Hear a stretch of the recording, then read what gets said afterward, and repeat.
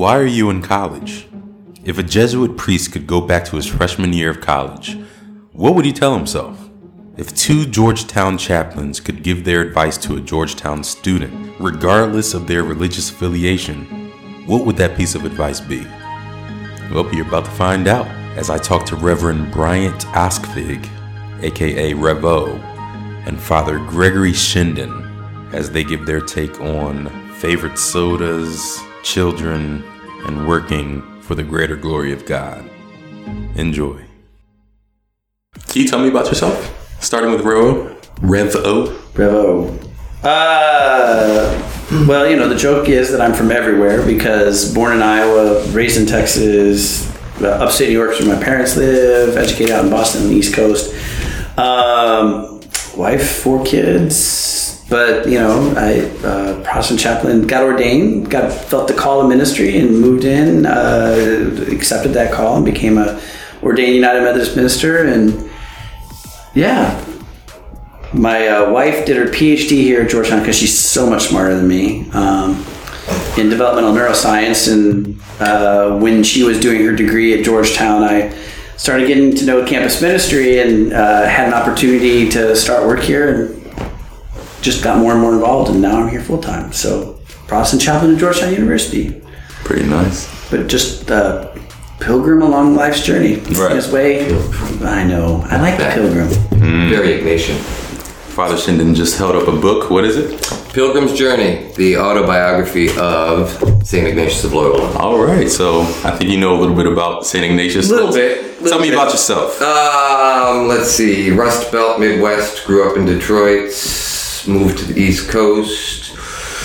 A couple years after undergrad, living and working here, when over the course of my 20s, kept coming back to the idea of religious life, and specifically kept coming back to the Jesuits, because I went to a Jesuit university for undergrad. Right.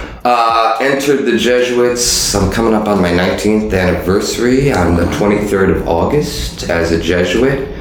Been ordained since summer 2008. First assignment as a priest was over at Holy Trinity Parish for 5 years. Went overseas to Southeast Asia for a year, and then in 2014 returned to Washington and here to Georgetown University as Catholic chaplain here at the main campus. Look at That's that. it in a nutshell. All right. When you think of years of ordination, do you start from when you became a deacon or an elder? No. Presbyter? You count I start with Presbyter. priestly ordination. Right. Yeah, because ordination to the diaconate was about 6-8 months before priestly ordination. Oh, so yeah, we do a 3-year period. Right. So my first ordination, or like not first ordination, but the beginning of that Diaconate ordination. was in 98. Okay. And then in 2003, received my presbyter, my elder's There you orders. So there's always that debate of like, which date do I count? Because I started, that was when I was under full-time assignment. Or, when I moved into service was in 98, but really ordination 2003, then to the full ordination 2003. So it's always a question of which anniversary counts. Right. Well, it's funny, as a Jesuit, if you go down to the Jesuit cemetery here at Georgetown, you got the 3 dates on every gravestone.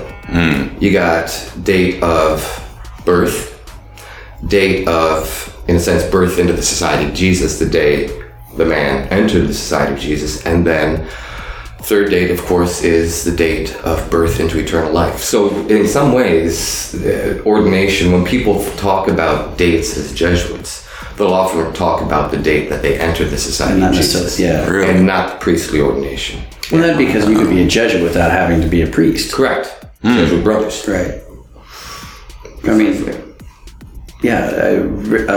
Rick Curry was a brother for years. Decades. Before he became a priest. Right. Wow. And actually, I think the one who painted all the frescoes around here was always a Jesuit brother. Was a Jesuit brother. But never a Jesuit priest. Right. Tell me about, Revo, tell me the story of the first time you ever had orange soda. First time I ever had orange soda? I don't know. it's very strange, these cultural alliances that seem sort of atypical, right? Big Red. Do you remember Big Red soda? No. It's like a strawberry soda. It's like Fanta. Except like strawberry Fanta. Okay. They always had, like, that was the soda that they always had. They didn't have a lot of Coca-Cola, but it was, you know, they would have like a 7-Up or, you know, like one of those fruit flavor ones. It was an Iowa thing. Like and I don't know if it was Iowa uniquely or, I mean, Iowa in general, or just my grandparents uniquely. That was the soda that was in the house. And so, like, I grew up with, like, you know, sort of these fruit flavored sodas versus, the other kind of sodas. It's interesting, though. My father refers to soda as circus water. Circus water? Because the only time they ever had soda, carbonated beverages, was when the circus came to town. Really? And so he grew up believing, up until he was, like, you know, in middle school or whatever, that the water in the circus was bubbly. Carbonated and so he just assumed that carbonated water was circus water. Like, that was the kind of water they had at the circus. Wow. And so he, to this day, refers to, like, soda as circus water because that was the water. He seriously believed that was the sort of water they had at the circus. Right. And I imagine that in the circus, rather than having Coca-Cola, which would have been sort of more the, you know, the soda, the soda stand, it would have been more of like the fruit flavored sort of stuff, right? Heavily sweetened, throw some fruit juice in it. And, right. So yeah. So I just grew up with it. You like Orange Crush? I do like Orange Crush. I was wondering. Why? I was just wondering. I don't like orange soda at all. Yeah. I'd like to do one of these days, like, and I've done this before. I do these weird, like, let's do a taste test, like blind taste test to see, like, whether people, like, what people like. Like, I've done this with cheese where you buy, like, sharp cheddar, extra sharp cheddar or whatever, and put them all out, but don't tell people what they are, and, like, have them taste to figure out which one they like better. I've done that, and I've done that with a bunch of different stuff. Like, my brother and I will sort of, like, which one is actually better? I've been meaning to do that with orange soda, like Fanta, Orange Crush, you know, sort of line up the different orange sodas and figure out which. Because I think Orange Crush has almost a more sort of vanilla cream soda flavor. It's got like a little bit of the cream soda like hint behind it, whereas Fanta doesn't. But you know the story of Fanta, right? No. So Germany. I didn't know there was. Wind them up and let them go. So in Germany during World War II, they couldn't get Coca-Cola anymore, and so they wanted to come up with some replacement for Fanta, and so they came up with that didn't require a lot, and so they came up with this sort of, you know, Fanta is made using what was available to Germany at the time during World War II with sort of the like challenges with food production. So that was where Fanta came from, and Fanta struggled with like the celebration of its like, you know, 50th anniversary of the invention of Fanta, and there were a lot of comedians who were like, yeah, so you're celebrating the fact that you're a Nazi soda. Never knew it came out of Germany. Yeah. Wow. So, what is your Fanta? What is my Fanta? Father Grade. It's got to be Diet Coke. Diet Coke. Unfortunately, that's not as like cool as Fanta. Yeah. You know, Diet Coke is just kind of plain. But I grew up in the house. My parents drink Diet Coke, so But did they drink Diet Coke? What's the pink can? What was that? The pink can? Remember there was that one soda, and then all of a sudden, like, saccharin was like, you know, might cause cancer, and everyone was... Not Tab. Tab! That's what I was thinking. That stuff tastes like... That's what evil tastes like. No, it was really, really bitter. I don't remember. I remember Tab. That was like 70s. Yeah, I remember Tab soda. Everyone it was like the Diet Coke of the 70s. It was a precursor to Diet Coke. Yeah. Wow. Also, I think it was a Coca-Cola product too. Probably. I don't know. I just know that Tab all of a sudden disappeared. Right. Yeah. Like, you know, the whole saccharin sort of thing happened. Tab disappeared. Right. And Diet Coke was sort of quickly... NutraSweet was invented. Diet Coke and sort of a whole series of new diet beverages came shortly after that.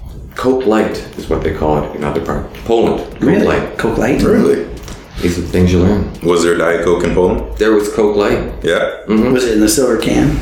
It's a little different. It was in a silver can, but it had kind of this pastel, it said Coke Light on it. Yeah. Interesting.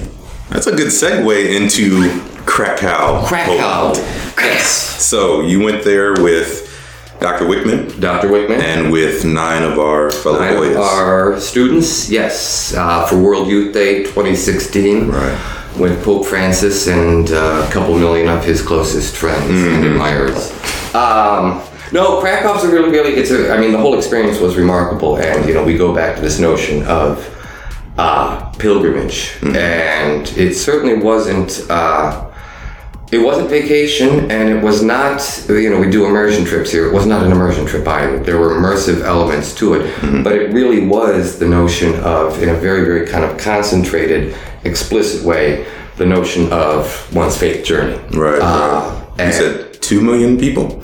2.5 showed up for the Mass. I think there were about 1 million people who attended all the events of World Youth Day. Yeah. In a city of, the actual city of Krakow is about 700,000. So they dealt with over 1 million visitors, which they dealt with very, very well. They had additional tram lines going, which worked far more efficiently with the numbers that they had than our dear metro here in Washington, D.C. Oh my gosh.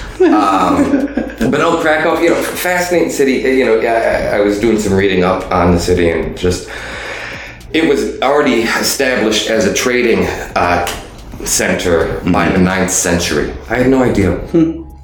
Went back that far. And then, of course, on the river, right? Right on the Vistula River, which runs, I think, through a good portion of Poland. But yeah, remarkable experience, sleeping on gym floors and under the stars, and lost luggage, not mine, thankfully. Yeah. But again, that notion of all these notions of pilgrimage, and 2 questions that really emerged, I think, for the students were, what am I doing here? Why am I here?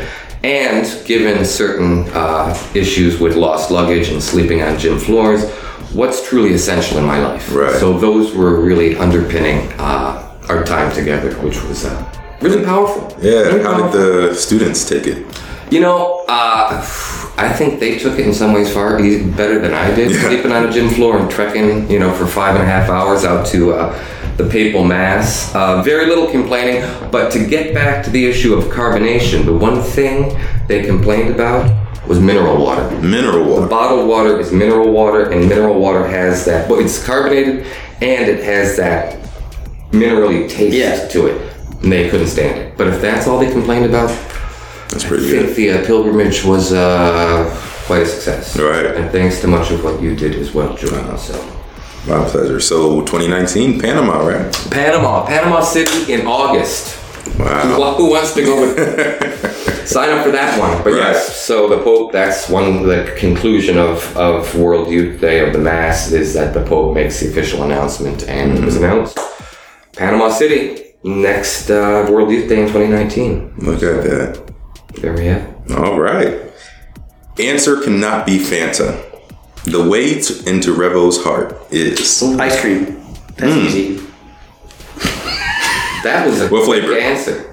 Oh, I like vanilla with I'm boring. My wife drives her crazy. I mean, sweet cream ice cream with chocolate shavings or something like that. I mean, so that's sort of you set me up on the Fanta thing. So I'm thinking food. In all honesty, it's always going to be my family. You want to weigh in my heart like my kids. right. Nothing brings me to tears faster or moves me to sort of joy quicker than my children. So, Which one do you love the most? I love each of them with the same sort of the same depth of compassion and caring. Yeah. I called when my first child was born, I called my father up that night and said that I thanked him because I didn't appreciate how much he loved me until that moment. Because there's the idea of unconditional love, we talk about it, right? I love you unconditionally. But I mean, really, as a parent, I love these 4 unconditionally. Their well-being is the center of what I understand one of my principal purposes in life to be. And so the weight of my heart is my children. And my wife is part of that, right? Yeah. I mean, they're What's the story when you first found out that Kari was coming?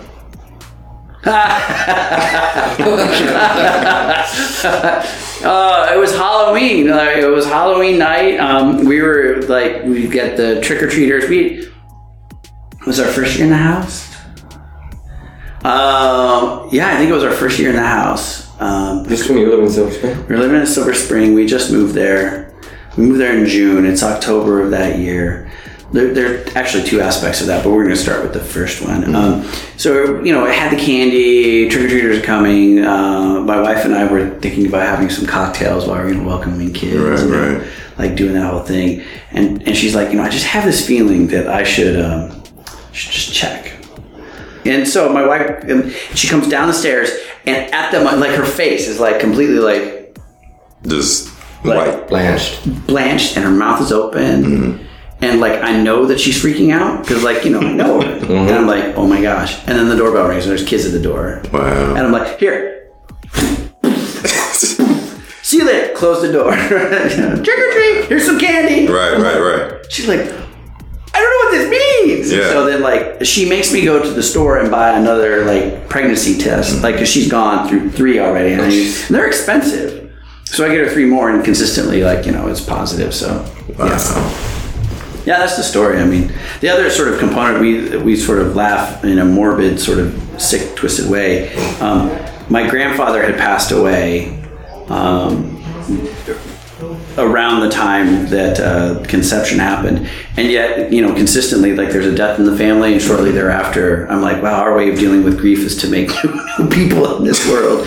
Because like my grandfather died, her grandmother died, her grandfather died, her other grandfather died, and considered like four people, right? Wow. Generally, you can sort of track when my kids are related to sort of these tragedies in the family. Not one-to-one. Right.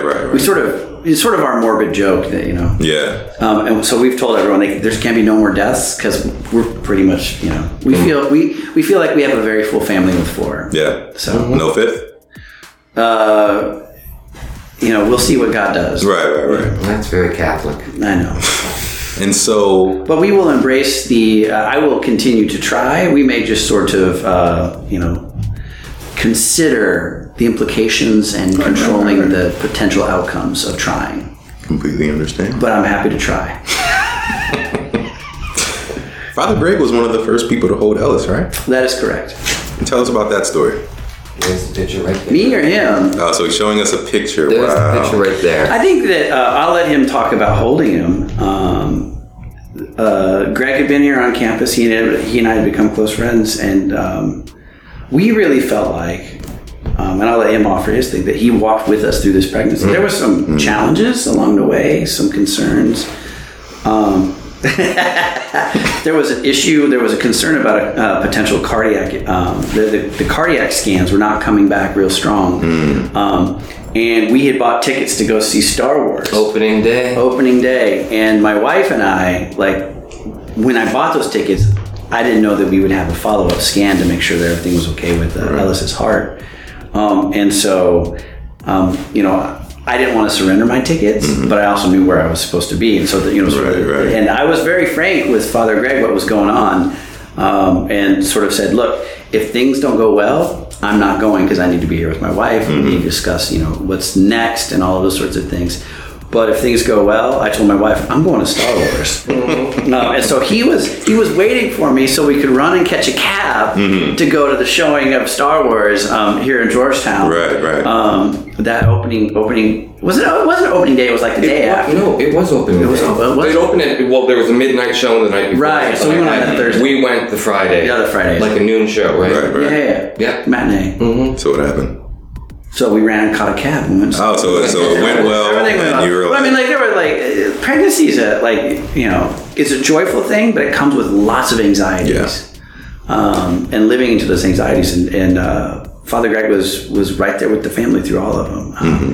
Made close connection with my wife. Another way into my heart is my wife, and he and Devin have become close, and so it wasn't journeying with just me; it was journeying with both of us through this, and. In fact, the day he was born, during the entire, I'm in the hospital, I got nothing going on. He and I are texting back and forth the entire time. Ellis is born 11:47? 11:54. 54. Like almost at midnight. 11:54. And he's like, do you need me to come over? I'm kind of I was wide awake. He was up, we almost had him come over, except they were beginning to transition us to the different beds, and they, and then I think the nursing staff was like, we don't need extra people right now. I think they were the ones who shut that down.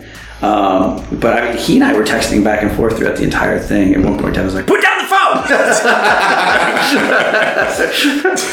You know, one of the things that I really notice about working here at Georgetown, specifically within campus ministry, is that the relationships that you form between coworkers, it's almost like coworkers is too basic a word to describe the relationship some people have with each other. So, Father Greg, can you kind of expound upon that? Do you agree? What do you? Absolutely, and you know, again, to go off what Revo's saying here, you know, not having my own family. Well, I mean, my parents and my siblings and that, but it's a really powerful thing to move as a Jesuit from place to place and to become fully invested and in love with the people with whom you co-workers doesn't sum it up. Right. You know, we minister, all of us together, but the depth to all of that too, you know, just, you know, you talking about Revo, the experience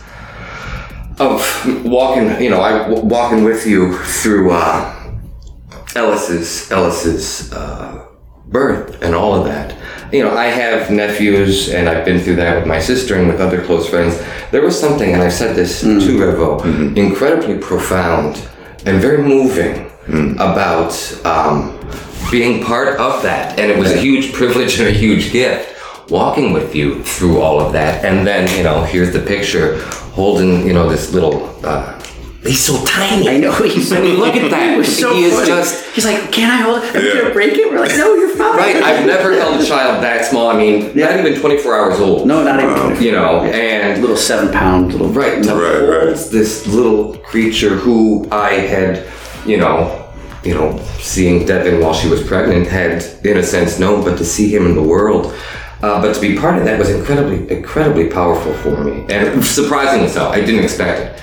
And intimate, I mean, from our perspective, intimate for us. Mm-hmm. I mean, you know, in very real ways. Right. I did, you know, to the point now where my children, you know, there's always been this debate on, like, what they call Father Greg. Because, you know, in sort of public circumstances, I refer to him people Father say Greg. jackass. Well, you know, sort of like... almost more uncle than like, you know, like religious figure. And like, you know, and the other thing is, you know, how do they, because of what I do, you know, sort of their own relationship with religious figures is sort of messed up and skewed anyways. Gotcha. But because of the way I refer to him in public all the time, they call him Father Greg. Right. It sort of makes sense. Right. And probably in a depth of that term, in ways that would be different, you know, if you just knew him in the religious circumstance. Yeah. Right. You know, how intimately my children now have sort of adopted me into the family. So, early Jesuit Jerome Nadal, who was contemporary of Ignatius and Xavier and Faber, used the phrase, and it strikes me. And I was just talking to one of our students who was on the pilgrimage to Krakow. Jerome Nadal used the phrase that the world is our home. And what is that sense of, what does home mean? Not just an abode. Yeah. But home is where, and you talked earlier about love. Yeah. It's where one is loved and one loves. And again, to experience that, you know, in, you know, Berkeley, California, and Chicago, and the Philippines, and Vietnam, and, you know, here in campus ministry at Georgetown, that notion of always finding yourself at home, because ultimately where there's Christ, there's love, and that's home. Right. Incredibly powerful. Yeah. You know, and again, it goes beyond, you know, there's, you know, the students we minister to, the faculty, but amongst the community here in campus ministry. There's a sense of that home here. I think that sort of is the reason that the idea of coworker doesn't quite encapsulate it, right? Because I've worked in other contexts, in various ways, in other spaces, in the corporate world and whatever, where you have where you'll have friendships with individuals you work with, versus sort of a sense, you know, I think at our best we like that boundary between like this work, you know, whatever, sort of, especially in this kind of work. You're right, coworker begins because of the sort of work we do and because of the sort of people we are and the way that we invite one another to be vulnerable, to share, to invite students to be vulnerable. Like, how do you invite others to be vulnerable if you're not willing to be vulnerable? Right. If we're not naturally modeling that ourselves. Yeah. And then I had a friend once who came to visit me on campus and walked around with me. You know, I'm saying hi to people. Mm-hmm. I'm not quite as popular as Dr. Wickman. But, you know, I know a few people when I'm walking around campus. And he said, and he commented, he's a minister of a church in the D.C. area, and he commented that for as much as, you know, they talk about community inside the local parish, that we actually minister in and of the community. Mm-hmm. And I think that's probably the reason that we become, that coworker is not the right term, because if we're creating and forming community, that means we move into community too. If we're doing it authentically, we move into community with our students, with others, with each other. You know what I mean? Like that sense of community has to be broad, which means that, you know, so, I mean, I think we find those spaces. Yeah. Certainly, you know, some relationships become deeper than others, but the sense that we are all in this community together. Right. And I think if the university is doing it at its best, I mean, that's part of the whole thing, right?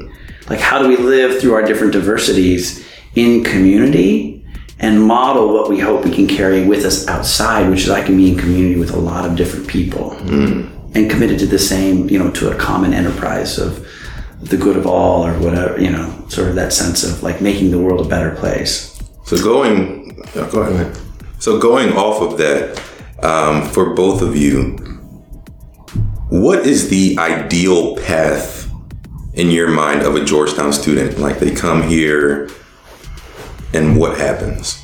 They have coffee with me. No. The ideal path, I think, and this comes out of our Ignatian heritage, is they discover more deeply who they uniquely are and uniquely created to be. And they learn to live more and more fully out of that in service. Right. You know, recognize their calling to share their unique gifts with the greater world. Mm-hmm. I think that's what it comes down to. And the you know, myriad ways in which that plays out. You know, be it, you know, working for Deloitte or teaching or you know, becoming a musician, you know, discovering, and it goes back to that notion Pedro Arrupe, of course, talks about in terms of, you know, finding your deepest desires and living out of those deepest desires, you know, and you know, that's real empowerment and that's real freedom. Right. In a sense, that's, you know, again, I don't think we Jesuit education is not about a cookie cutter and saying you have to fit into this mold and therefore go off to do this, and this. Right. It's okay. Let's help form the entire person, intellectually, spiritually, all of it, and then go forth and set the world on fire. Right.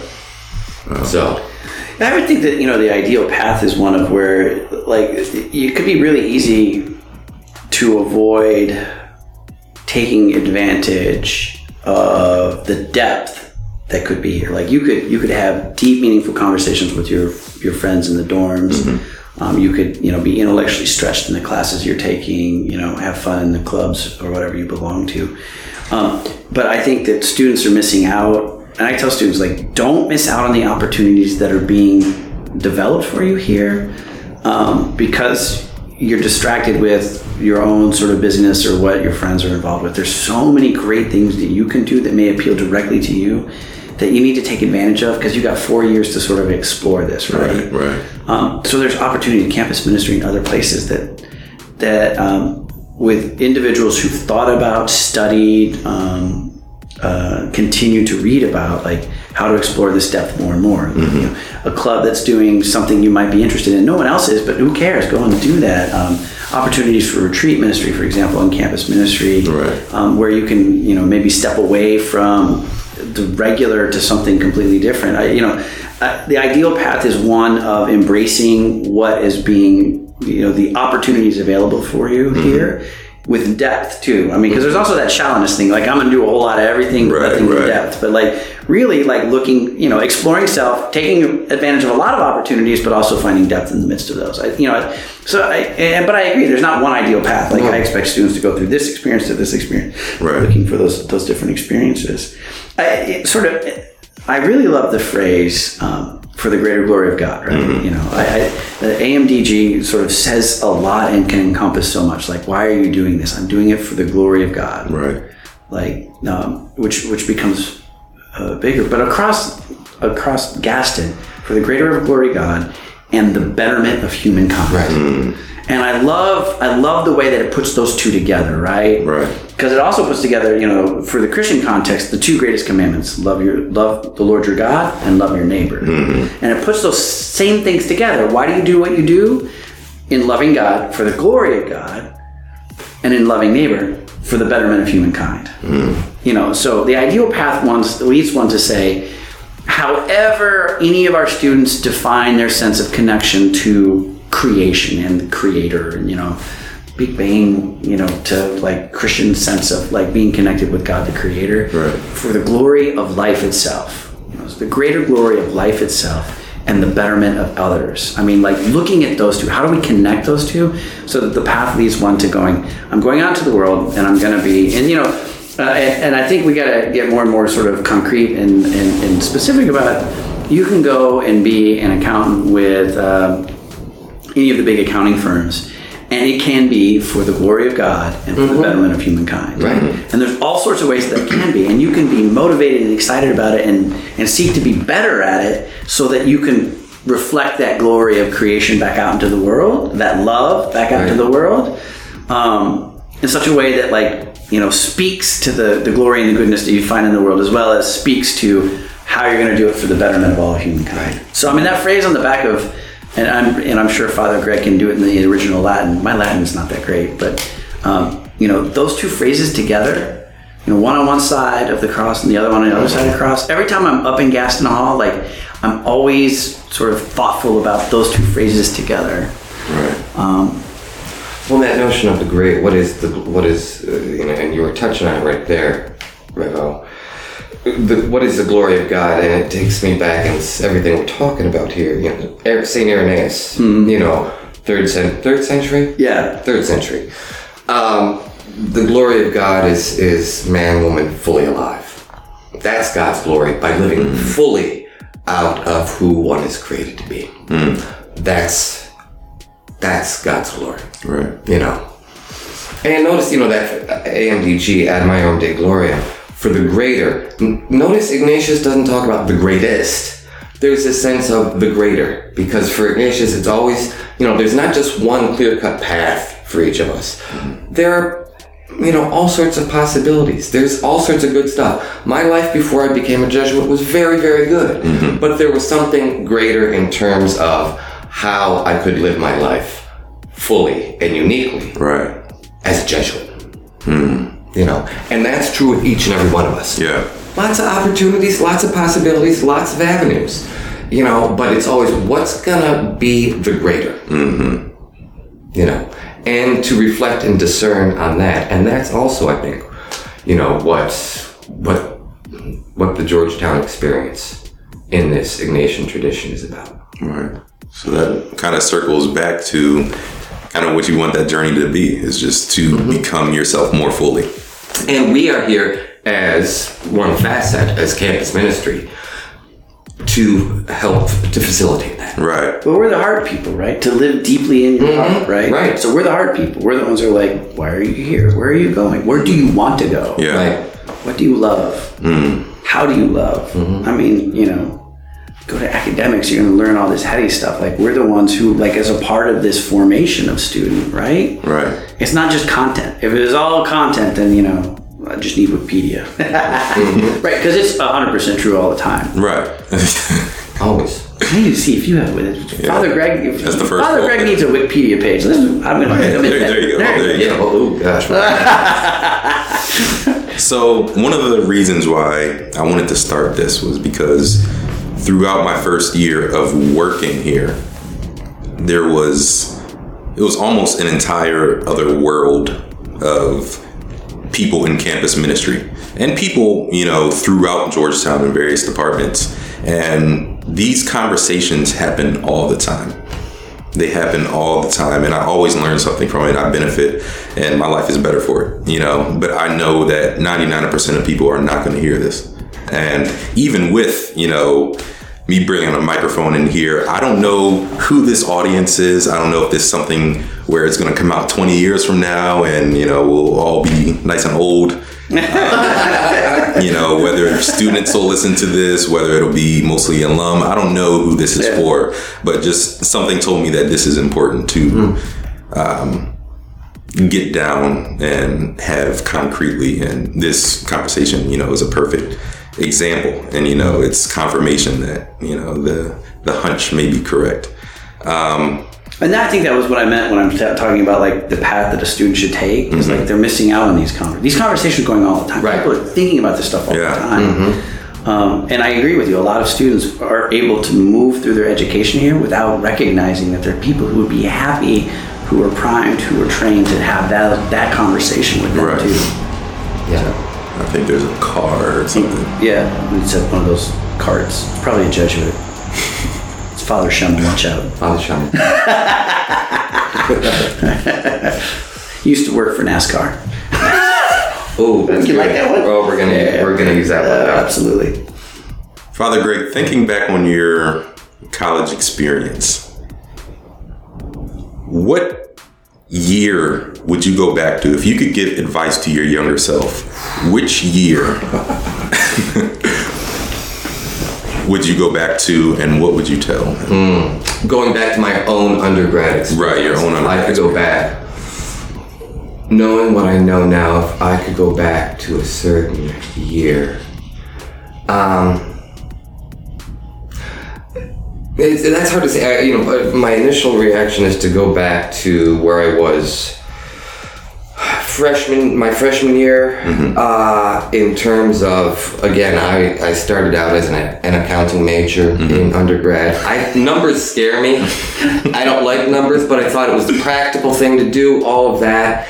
And first semester sophomore year, I was taking accounting, statistics, econ, all this stuff that I was miserable over. And my Right? Did that just blow your mind or what? Right? my grade point showed it. I was miserable, and I was finding all sorts of other things to occupy my time. Part of me says I'd go back to little freshman Greg Shendon and say, you know what, do what you really love to do. And just to simply avoid the difficulties and the challenges of all of that. But I think it was by going through all that really awful stuff, in terms of being in a major that I was not suited for, was not making me happy. It was only by going through it that I came to the point where it's like, you know what, I need to be a lit major, and I don't know where that's going to take me. Maybe if I go back and say, you know what, just move a little quicker in terms of embracing what you really love. That might be where I would go back to, because once I did that, the rest of undergrad really was a great experience. That wasn't a great experience, but once again, it's all about finding one's own voice, and that's really what it came down to. Revo? Well, I mean, I think that the challenges I have, probably the one time, although 2 times. So the pragmatic piece, right? I would tell my younger self, and this was between freshman and sophomore year, that you have plenty of time to live in your own apartment and cook your own food, live in the dorms. It's easier. People are cooking you food. And I know everyone hates dorm food, but I mean, and I was in a big, industrial, there were, we were in double and triple rooms. We had the cafeteria downstairs. Cafeteria exactly like you're thinking of it. I know that, students will complain about Leo's, they have nothing on my experience. When I went to school, it's meatball day. Yay, meatball day. And I was that was it. That was the option. That was the only option. And then a salad bar. There was always a salad. There was the whatever they were serving and the salad bar. Right. And that was, and then the cereal bank. Bank of cereal if you need. So Leo's to me seems amazing. Although, I will admit, they always had chocolate milk. Leo stepped it up. And when I come to the cafeteria, I want chocolate milk. As a chaser for the Fanta, right? Oh, well, they didn't have soda. Ours didn't have soda inside the cafeteria. You had like water, milk, or juice. I don't remember them having a soda. No, we didn't have soda. So I mean, that's the one pragmatic piece of advice. Right. And there were a couple of times in my college career, I'm like, I'm moving into an apartment with friends. Like, move into the dorm. Because it's like, it's, and I know Georgetown's a little bit more challenging with like, the expectation and, and whatever, but, and the challenges with having housing. But, there's plenty of time to live on your own. There's plenty of time to cook your own food. You don't need to do it for 4 years. Like, let yourself worry about less. Don't worry about whether the bathrooms get cleaned on a regular basis. Someone's cleaning the bathrooms. The garbage gets out. Let someone else worry. Worry about less for a little while. Right. If I could go back, I'd go back to my little freshman self. I mean, I think everyone would like to go back to their freshman year. Yeah. And like there were mistakes that you made. I'd go back to my freshman self at the University of Iowa. Now, granted, like if I was able to go back and talk to myself then, I would not be where I am now, probably. And that would be like a big challenge, right? Because a lot of who I became was because of the mistakes I made as a first year student at the University of Iowa, who ended up like basically dropping out of college. So, Do you want to expand upon that a little bit? About dropping out of college? Yeah. Well, I was... I dropped out to join a rock band. I had visions of like stardom. But I mean, it was coupled with like... Wait, first off, is there music available to be listened to? There is currently a $250 like pool if you can find any recordings of my band from Arizona. Because as far as I know, available online, there are no recordings of the band. What was the name of the band? The name of the band was The Fifth Man, but there was a movie that came out by that same name like 5 or 6, 7, 8 years ago. And so if you try to Google anything, that comes up. It used to be like, if you Googled The Fifth Man, and I know some of the band members, so I'd look up some of the band members. Like there was like an article about a band that my band became that mentioned they used to be The Fifth Man. But it didn't include any music. And it was out of Arizona, so it was like, it's magazine out of Arizona reporting on a band there in Arizona. But that was a decade ago. Yeah. But there are students who've been looking for this music for a while. $250. $250 for the person who finds it. All right. There we go. So good luck. Heard it here. We had a student who had family involved with the LA music scene, and like Phoenix and LA are close enough that the scene sort of intermix a little bit, and they were convinced that they would find something, and they still haven't. Wow. What instrument or were you? I was lead singer. All right. Yeah. So I've been writing like poetry, and so they asked me to write poetry for the music so they could have lyrics, and then like I, of course, had visions of fame and stardom. So But I mean, like the lead up to dropping out of college. So that's the way the story goes when I talk to students. But I mean, the lead up to dropping out, like is much older. Like a lot of these big decisions we make, like have their basis in stuff that goes back. Right. So when I got to college, I was pre-med. And I found science classes, pretty easy and so boring. They didn't excite me intellectually because it was like rote memorization, do this stuff. I mean, probably the most exciting class I took on the science side was my advanced biology course, and that had to do with because we were doing actual dissections and stuff like that. The stuff was sort of practical, hands-on stuff. Right. But because I wasn't as intellectually involved, I wasn't as committed. And so I didn't always go to my classes because I was so busy exploring the social aspect of life, finding other things to do, as Father Shinman so nicely put it. So I'd set myself up for the university to disinvite me to come back when I finally left school. Right. I mean, because I didn't officially leave. I just sort of stopped going. And they sent me a letter saying, by the way, you stopped going, so you're not invited to come back for a year. Right. And so so going back to my freshman self is, your obsession about the social is a disorder. Like you're confusing this thirst for community with sort of why you're here. And that some of those people who have that same hunger also are dealing with their own disorders, and because of that, they'll feed off of one another. You'll be confused about what you're doing. You'll be invited to participate in stuff that may not necessarily like release your whole self, right? That sort of invested in a slice or a small part of who you can be, right? And that those who are most invested with you becoming more than you are the professors that you're avoiding being in relationship with. And so if I could go back to my freshman self, it's you're investing time in the wrong place. Social is important, but it's not the most important. And I think that was hard for me as a freshman to figure out. Oh gosh, yeah. I mean, it's one facet, and it's an important facet, but it's not the whole thing. But I mean, taking high school students whose social life in some ways has been defined by where mom and dad live and whatever, and you're turning them loose to like sort of make their way on their own, right? And in my day, your parents dropped you off and then they're like, hey, see you later. Bye-bye. They drove away. Right, there was no like sort of orientation was picking your classes with your advisor and get ready. Yeah. And it was like the people pledging fraternities and sororities. There wasn't a sense of your parents' involvement in the same way or whatever. It was like, my dad, I vividly remember we drove to Iowa City the next morning and we stayed at the hotel. Actually, the hotel was booked, so we ended up sleeping in a car at a rest stop. And drove me to school the next morning, dropped my stuff off, moved it into the dorm. He checked into the hotel. I went and had lunch with him at the hotel. I think we both took a nap there, and then and then I was busy with all of the pre-orientation stuff, and he left. And that was the extent of my parents' involvement with my education, like my orientation, not my education. They're very involved. Right. But I think I confused the social with why I was supposed to be there.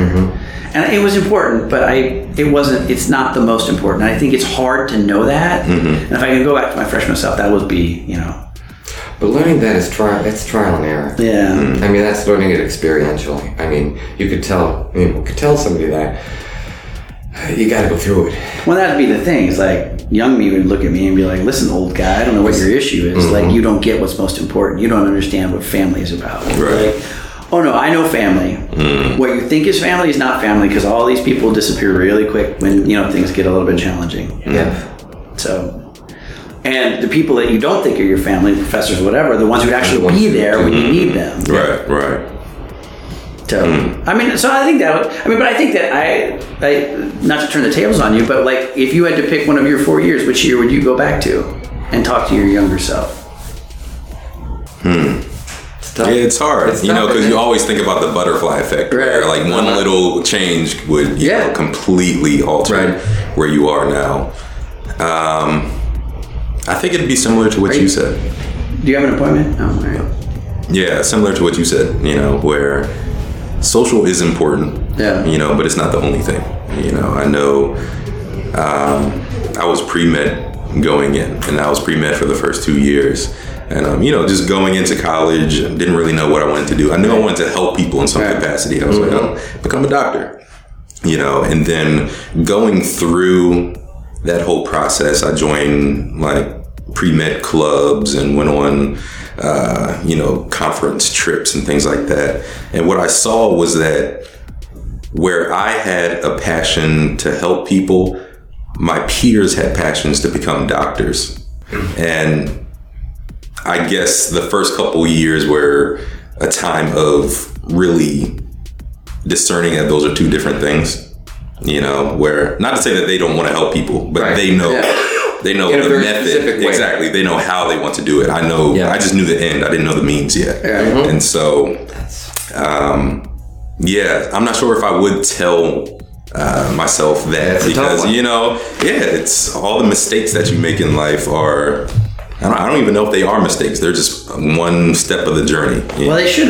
So there's a Norwegian proverb, which is pretty common, I think, most traditions. To the Norwegian? There's a Norwegian proverb, which there are no mistakes. As long as you learn something, something's revealed. Yeah. Because if I went back to talk to my freshman self at the University of Iowa, I probably would have graduated from the University of Iowa. I was interested in religious studies. Whether I would have or would not have gone to seminary, which was advice I got when I graduated from a different school, is really sort of up in the air. Like, what would I have done? There was other things I became interested in along the way. Law was one of them. Who knows? It is the butterfly effect, isn't it? Yeah. would the three of us be sitting in this room? Well, if I hadn't gone to seminary, like, would I have met my wife? Right. You know, if I hadn't met my wife, I wouldn't have my kid. You know, so it's like, it's hard to know. Right. You know, how different life would be. I mean, I was thinking about this, you know, I had a significant relationship that fell apart as I entered into the ministry that was impacting me when I came into the ministry or whatever. If that relationship hadn't been what it was, would I have been with someone else and married someone else, even given all of the other circumstances being the same? And if I had, what were the likelihood of me ever moving to DC? Because you know, I moved to DC in part because my girlfriend, now my wife, was here in DC. Yeah. So I'd be a parish pastor in Buffalo or somewhere in upstate New York if it hadn't been for some of these circumstances. So, you know, it's always hard, right? That butterfly effect. I mean, even to this day, like, you know, sort of, for as fully formed as students want to believe I am, it's still sort of, I tell people all the time, and I'm half joking, half not, like, I'm still trying to figure out what I'm going to be when I grow up. Right. There's an openness to that. So what are you going to be when you grow up? Retired.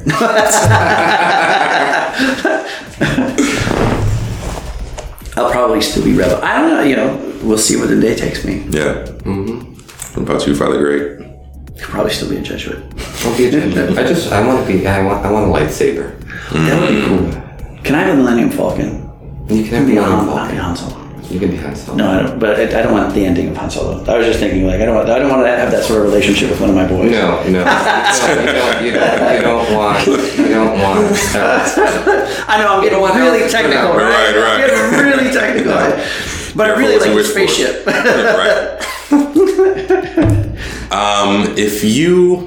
If you could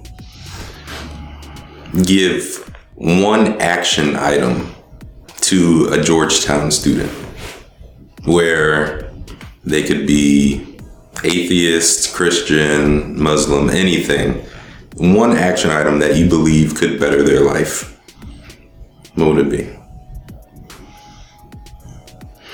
I think every student, boy, that's a tough one. I mean, my first reaction is to say that every student should have coffee and a conversation with a chaplain at the university. Every single one of them. Yeah. I mean, it doesn't matter which chaplain. Right. Because there's an opportunity to, like, you know, have a conversation about, like, your understanding of the world, but also sort of those deeper heart questions that I was thinking of. I think you're missing something at Georgetown, and this is particularly this space. You're missing something at Georgetown if you don't take advantage of the Jesuit heritage of the university and explore what Jesuit discernment looks like. And so I was going to say, you know, going on one of the retreats, just one of the overnights, Escape or one of the other ones. And I recognize that there's that question of non-religious, religious components in that, but the idea of dwelling deeply in your heart and having the space, physical and otherwise, to explore how the Jesuits, at least, have developed sort of the exercises. Think about that, you know, the Jesuit exercises. Exercises of dwelling deeply in your heart, I think would be the one thing. I think if I could tell every student, you need to go on some sort of retreat where you have the opportunity to experience Jesuit discernment.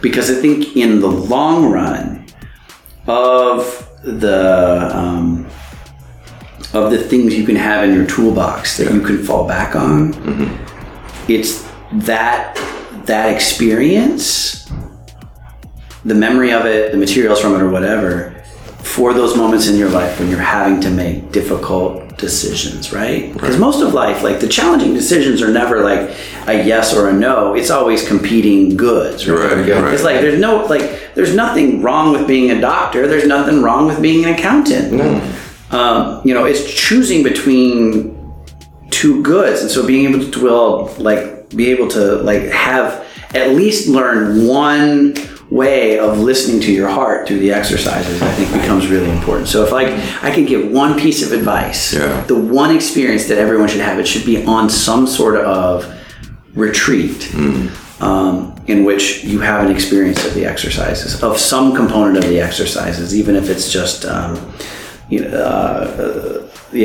the examine. That's exactly that was my everything you were just saying. And when you asked the question, Jordan, you know, because I always tell students, both on retreats as well as here, you know, create the space to allow yourself to just be and to listen.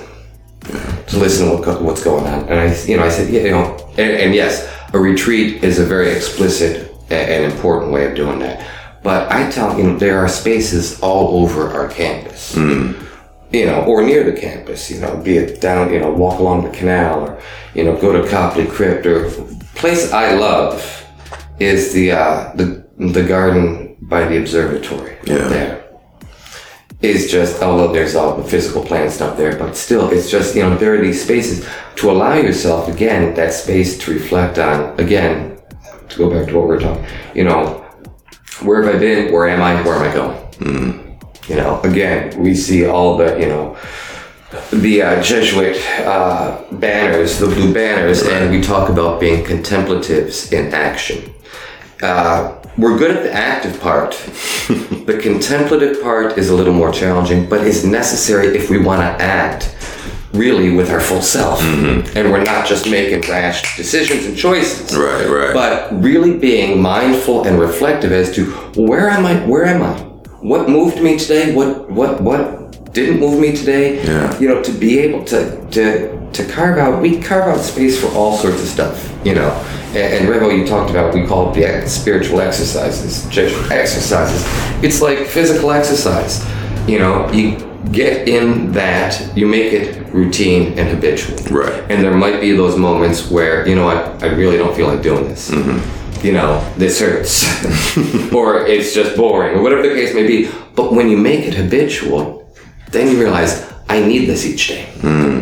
I know there was a quote or something, and I'm paraphrasing, but basically they say that when you have space to reflect on, you know, what's going on in your life, it's like being the general in a war, as opposed to being on the front lines and just everything's happening around you and you just have to react to everything. Whereas the general, they step back and you can actually survey, you know, your situation and proactively like choose what you actually want to do instead of just going, you know, wherever the wind takes you. I think so. Absolutely.